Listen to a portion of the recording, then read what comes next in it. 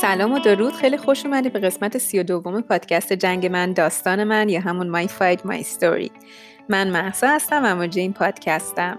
توی این پادکست با زنان موفق خودساخته مصاحبه میکنم و داستان زندگیشون رو به اشتراک میذارم تا انگیزه‌ای بشه برای زنان سرزمینم تا خودشون رو باور و راهشون رو پیدا کنن. به اضافه این که من توی این پادکست یه سری اپیزودهای سولو هم دارم که از تجربه‌های زندگی و درسی که ازش گرفتم صحبت میکنم. قسمت امروزم یکی از همون اپیزودهای سولوه. خب اگر که قسمت قبلی پادکست رو گوش کرده باشی گفتم که توی ماه جون یا همون جوان پادکست جنگ من داستان من 1 ساله میشه و قراره که من به مناسبت 1 سالگی این پادکست یه اپیزود در مورد تجربه هایی که توی این 1 سال گذشته داشتم بگم و درست کنم.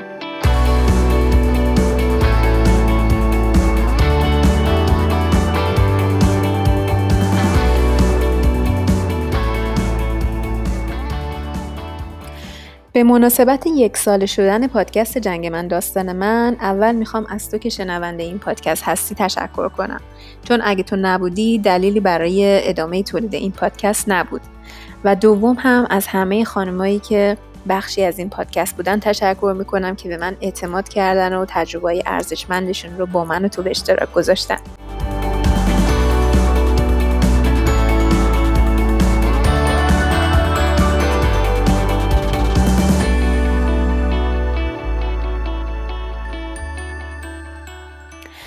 راستش الان که دارم نکته برداری میکنم، یعنی نکته نویسی میکنم که از کجا بگم، این 1 سال مثل برق از جلوی چشمم گذشت یک آن و دیدم که واو چه تجربه هایی، چه بالا و پایینایی که من توی این 1 سال نداشتم. توی این قسمت میخوام در مورد تاثیرایی که ساخت این پادکست توی زندگی من داشت حرف بزنم. و خب اگر که بخوام بگم تاثیرای خیلی خیلی بزرگی این پادکست داشته، ولی اینجا میخوام به 2 تا از بزرگتریناش اشاره بکنم، چون که واقعا میدونم که همه ما آدم باهاش درگیریم و مطمئنم که از این قسمت کلی حرفای خوب، کلی نکات مثبت میگیریم. خب بریم سراغ اولیش. این تغییرایی که بهتون میگم شاید هیچ جور دیگه‌ای توی زندگی من برام اتفاق نمی افتاد اگر که من با این پادکست شروع نمی کردم. یادته که توی اپیزود کمال طلبی افراطی که با پری از پادکست ناجی درست کرده بودم گفتم که یکی از چالنج‌های بزرگ زندگی من مقابله با همین کمال طلبی افراطیه. راستشو بخوای هیچ وقت تو زندگیم به این اندازه از کمال طلبی افراطیم فاصله نگرفته بودم که توی این 1 سال گذشته گرفتم و همش به لطف این پادکست بود. به لطف شمایی که انتخاب کردین تا به حرفای من گوش بدین و واقعا قسم میخورم که توی این مسیر هیچ چیزی بیشتر از این به من انگیزه نمیداد که میدونستم اون بیرون آدمایی هستن که حرفا و تجربه‌های من باعث دلگرمی شونه و فقط همین باعث میشدش که من با این کمالگرایی افراطیم مقابله بکنم. حالا اصلا بذار از اولش شروع بکنم. اون روزی که تصمیم گرفتم که پادکست رو درست کنم هیچ چیزی در مورد دنیای پادکست نمیدونستم. یعنی همیشه به پادکست گوش میکردم ولی یا به انگلیسی یا به آلمانی. در مورد پادکست فارسی تقریبا هیچی نمیدونستم که اینقدر پادکست فارسی عالی داریم ما. من کلا در مورد ادیت کردن نمیدونستم، حتی از لحاظ تکنیکی هم که یه پادکست رو چجوری درست میکردن نمیدونستم، ولی خب من فقط یه چیزی رو خیلی خوب میدونستم و اونم این بودش که اگه صبر بکنم تا خوب و پرفکت این کار رو انجام بدم هیچ وقت قادر نخواهم بود که این پادکست رو استارت بزنم. یکی از دلایلی که باعث ترس من میشه تا من بخوام این پادکست رو شروع بکنم و یا راستش رو بخوای حتی بعد از شروع کردن این پادکست برام باهاش روبرو شدم زبان فارسی من بود، به خاطر اینکه زبان فارسی من به شدت افت کرده بود. توی این 5 سالی که آلمان بودم اصلا کتاب فارسی که نخونده بودم، حتی اینستاگرام به فارسی من اصلا کانالای فارسی نداشتم. تنها جایی که فارسی استفاده می کردم همون روزمره صحبت کردم با خانواده بود، همون چند صد تا لغتی که آدم در حد روزمره استفاده میکنه. یعنی من حتی دیگه به فارسی هم فکر نمی کردم و همه اون لغتهای خوشگل و ادبیات زیبا و اون ضرب المثل رو همه رو یادم رفته بود. ولی خب این میخوام بهت بگم که واقعا این موضوع خنده داره ولی واقعیت. حالا احتمالا خیلی از شما که خارج از ایران زندگی میکنین همین تجربه رو داشتین و خیلی دوست دارم که بدونم که آیا واقعا شما این تجربه رو داشتین. حتما برام توی اینستاگرام بنویسین. خلاصه میخوام بگم که درگیری‌های ذهنی من با زبان آلمانی یه طرف که حتما حدس میزنی چرا، به خاطر اینکه من میخواستم همیشه پرفکت باشم و پرفکت آلمانی حرف بزنم. الان ندونستن و فراموش کردن زبان مادری خودم هم بهش اضافه شده بود، به یکی از این چیزایی که من میخواستم توش پرفکت باشم. در هر صورت با کمک این جمله معروف که از هرچی میترسی بپر توش، من استارت این پادکست رو زدم. حالا اگر که دوست داری بدونی این جمله معروف از کجا میاد، میتونی قسمت 2 پادکست هم گوش بدی، چون که خیلی داستانش جالبه، چون یه جورایی برمیگرده به همین قضیه پرفکشنیست بودن من. حالا گفتم قسمت 2 من تا جایی پرفکشنیست بودم و هنوزم هستم، ولی خب خیلی دارم روش غلبه میکنم، اینه که من قسمت‌های اول پادکست خودم نمیتونم گوش بدم. چرا؟ چون که فکر میکنم که وای خدای من چقدر بد حرف میزدم، یا اینکه چقدر کند حرفی زدم، چقدر فلان حرفی زدم. ولی خب واقعا خیلی وقتا از شما پیام میگیرم و شما انقدر به من لطف دارین و هم فیدبک خیلی خوب میدین و واقعا همش برام یادآوری میشه که هدف من از این پادکست چی بود. هدف من رسوندن صدای یه دختر معمولی ایرانی به دنیا بود.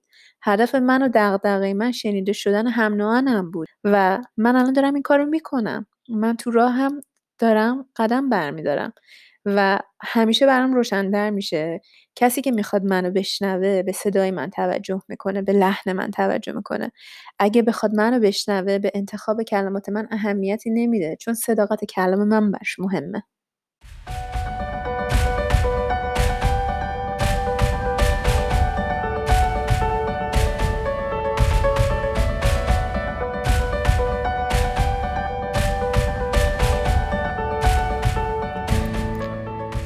یکی دیگه از تغییرات و تاثیرایی که این پادکست توی زندگی من داشت و به نظر من یکی از بزرگترین و مهمتریناش بود، این بودش که من خودم رو همینجوری که هستم پذیرفتم. من ضعفامو پذیرفتم.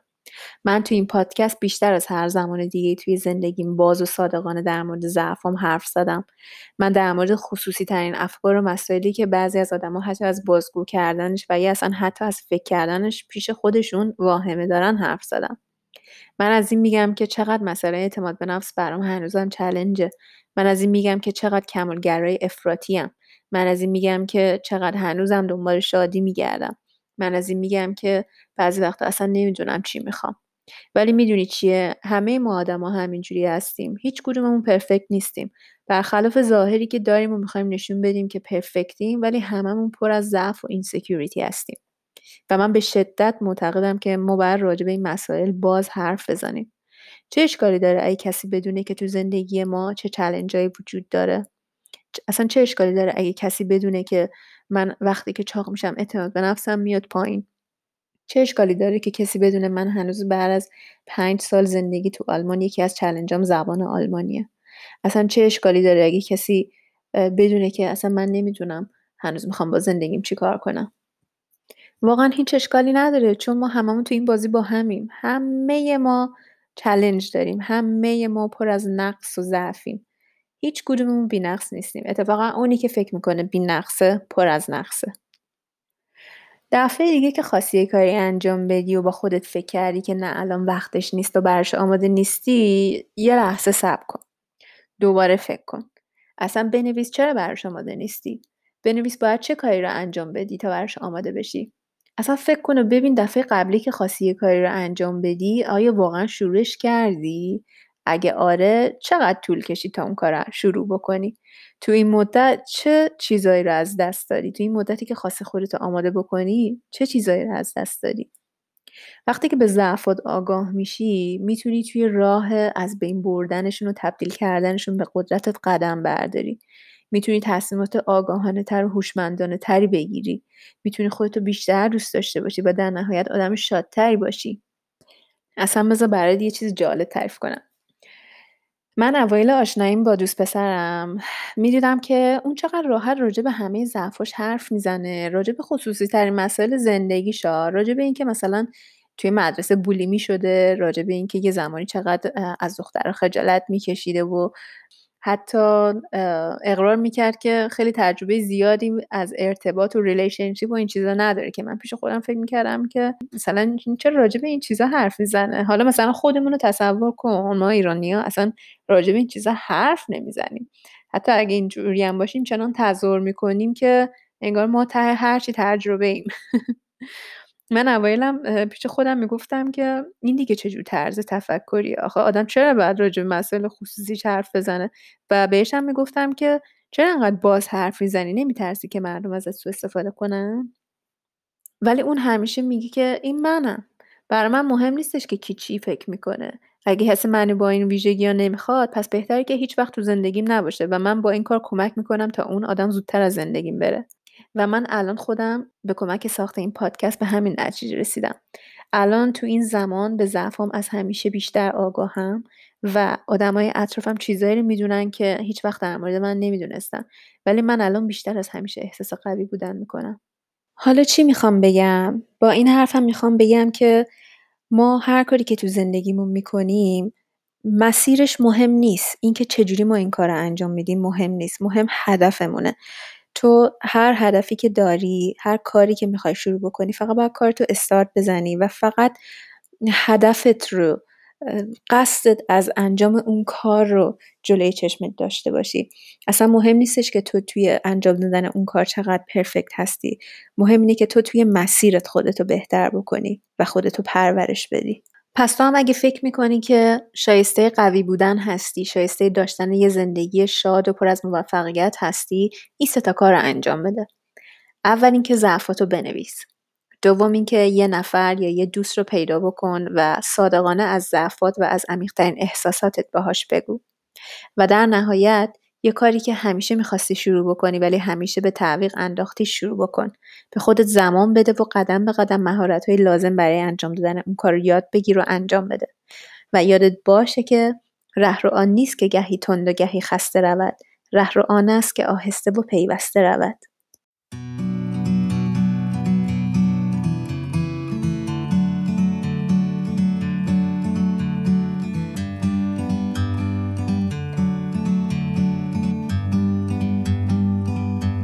Like a bird on a tree, I'm just sitting here. I got time, it's clear to see. From up here, the world seems small. We can sit together. It's so beautiful, you and me. We meant to be in the great outdoors, forever free.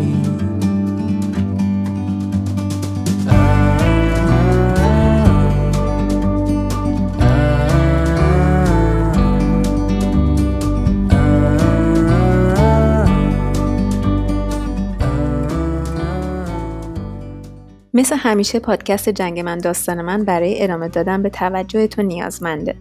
اگه این پادکست رو دوست داری اون رو برای دوستات بفرست. برام توی اپ کست باکس یا توی اینستاگرام کامنت بذار و بهم بگو این پادکست چجوری بهت کمک کرده.